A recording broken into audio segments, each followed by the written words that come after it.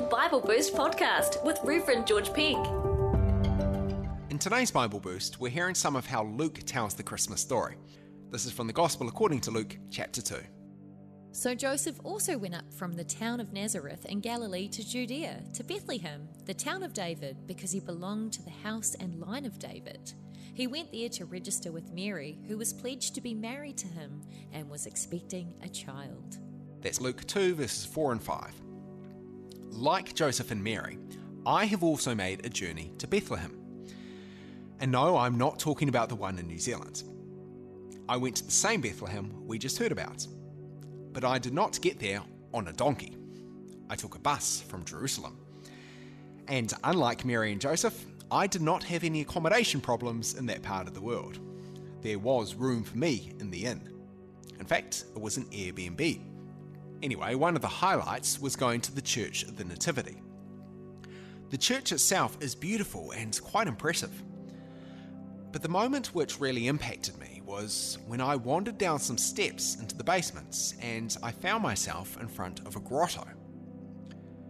There weren't many people around. In fact, when I arrived, there was just one man kneeling and praying in front of it. I sat down on the concrete floor and looked at the grotto in front of me. And then I clicked. This was the place where Jesus was born. I had known from the name of the church and from what someone had told me that it was believed to be the location of the Nativity. I had walked through Manger Square to get there. But this shrine in the basement is where they think the original stable actually was. Later on, I did a little bit of research as to how they know that, and it's definitely an interesting and pretty credible story, but one we won't go into now. So I'm just taking it as a given that this is where Jesus was actually born. And if it wasn't in that exact location, then it was somewhere nearby. The Christmas story is a true story. It actually happened. As I sat there in silence and as I looked at the site of the Nativity, it was a pretty special moment. It was amazing to think that in the person of Jesus, God himself had been in this place.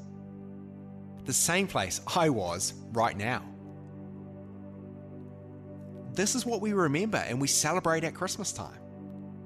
The Word became flesh and dwelt among us. God became a human and lived with his people. 2,000 years ago, he was actually lying there in a manger in Bethlehem. You've been listening to the Bible Boost podcast with Reverend George Pink. To help other people find this podcast, give it a rating or review in your favourite podcast app.